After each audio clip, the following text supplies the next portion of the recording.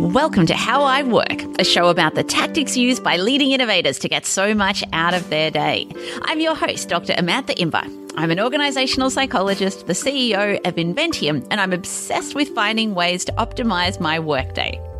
This episode is another My Favourite Tip episode. The title's probably pretty self-explanatory. It's about my favourite tip from each of the interviews I conduct. I use this format because I sometimes feel myself as a podcast listener that I just want to get in, get the most amount of value from an episode, and then get out. So in this format, I try to do just that. My guest on today's My Favourite Tip episode is Pamela Meyer. You might know Pamela from her very famous TED Talk about how to spot a liar, which has been viewed by 20 million people. She also wrote the best-selling book Lie Spotting: Proven Techniques to Detect Deception. Pamela is the founder and CEO of Calibrate, a leading training company that teaches people how to spot lies. And in this excerpt, we talk about one of Pamela's, time management systems. So Pamela is someone who's thought a lot about how she organises her time. And in this excerpt, we talk about a planning ritual that she does literally every day. So on that note, over to Pamela. You know, one of the things that that I find really helps is I prepare my day the night before. So when I approach the day, I usually have like a little index card where I know exactly what I'm going to be doing, what the priorities are, and schedule. And I try really hard to, I sleep better at night when I know the day ahead of me is planned well. And so I try really hard at the end of the day to think about what the next day is going to look like. And I was trained in, time management years ago when I was a producer at Electronic Arts. They put us all through time management training as part of the kind of corporate benefits. And I still to this day use a lot of those techniques that I was trained then. And one of the things they were emphatic about was, you have to plan your day the night before so that you can attack the day. And the combination of that plus my mother growing up always had me put my clothes out. Even as a little girl, I had to put my clothes out the night before. And so between menu planning for the family and clothing planning and then planning your day, I'm pretty ready for attack by the time I hit morning. Not always, but as much as possible.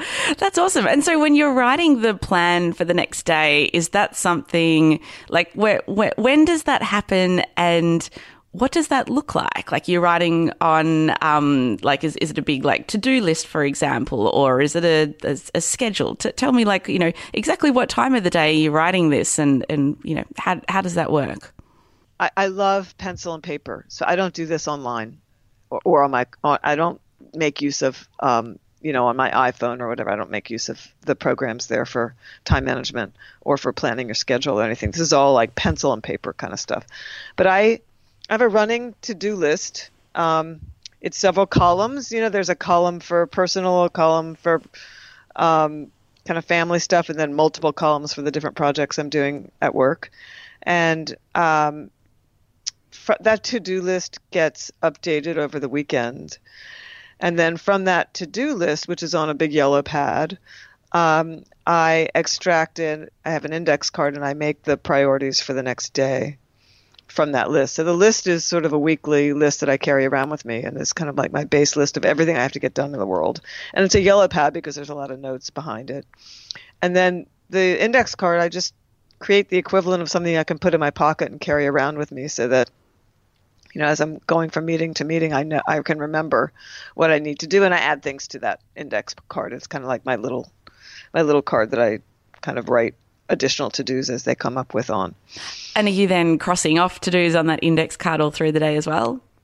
Trying. Oh, excellent. And I mean, when I'm traveling, the index card is totally different. The index card is like a typed schedule. Because, when I'm traveling and I have multiple meetings and agendas and itinerary and flights, it all goes, I have my office. We put together a whole schedule so that I don't, get lost in meetings that take all day when I need to be somewhere the next hour. And so I will still write notes all over that, but I keep a more formalized schedule that time. Hello there, me again. Now, one of the things I like most about what Pamela said is choosing your outfit the day before. Now, I know on this podcast I've spoken about decision fatigue, and this is the notion that with every decision we make over the course of the day, the worse the quality of our decisions become. So this is a huge body of research in cognitive psychology. And so what these researchers suggest is that any chance you have to minimize decision making, particularly in the mornings, is super important. Like, it's one of the reasons why when Obama was in office, he only owned 2 types of suits, navy suits and dark grey suits. And he did this, he said, so he didn't have to spend precious mental energy deciding what to wear every day. So I know for me, on a good day, I will definitely map out my outfit the night before. Not that a whole lot of thought goes into what I wear, but some certainly does. And so I wonder for you, what decisions could you eliminate from your morning by doing more planning the evening before? I'd love to hear your feedback, and my email address is always in the show notes. So that is it for today's show. If you like this excerpt, you might want to listen to my full chat with Pamela, which I'll link to in the show notes.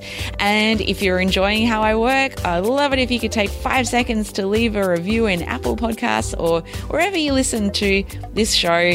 I do read every review, and they really do make my day. It's so lovely getting feedback from listeners. So thank you to those that have left reviews. So that is it for today, and I'll see you next time.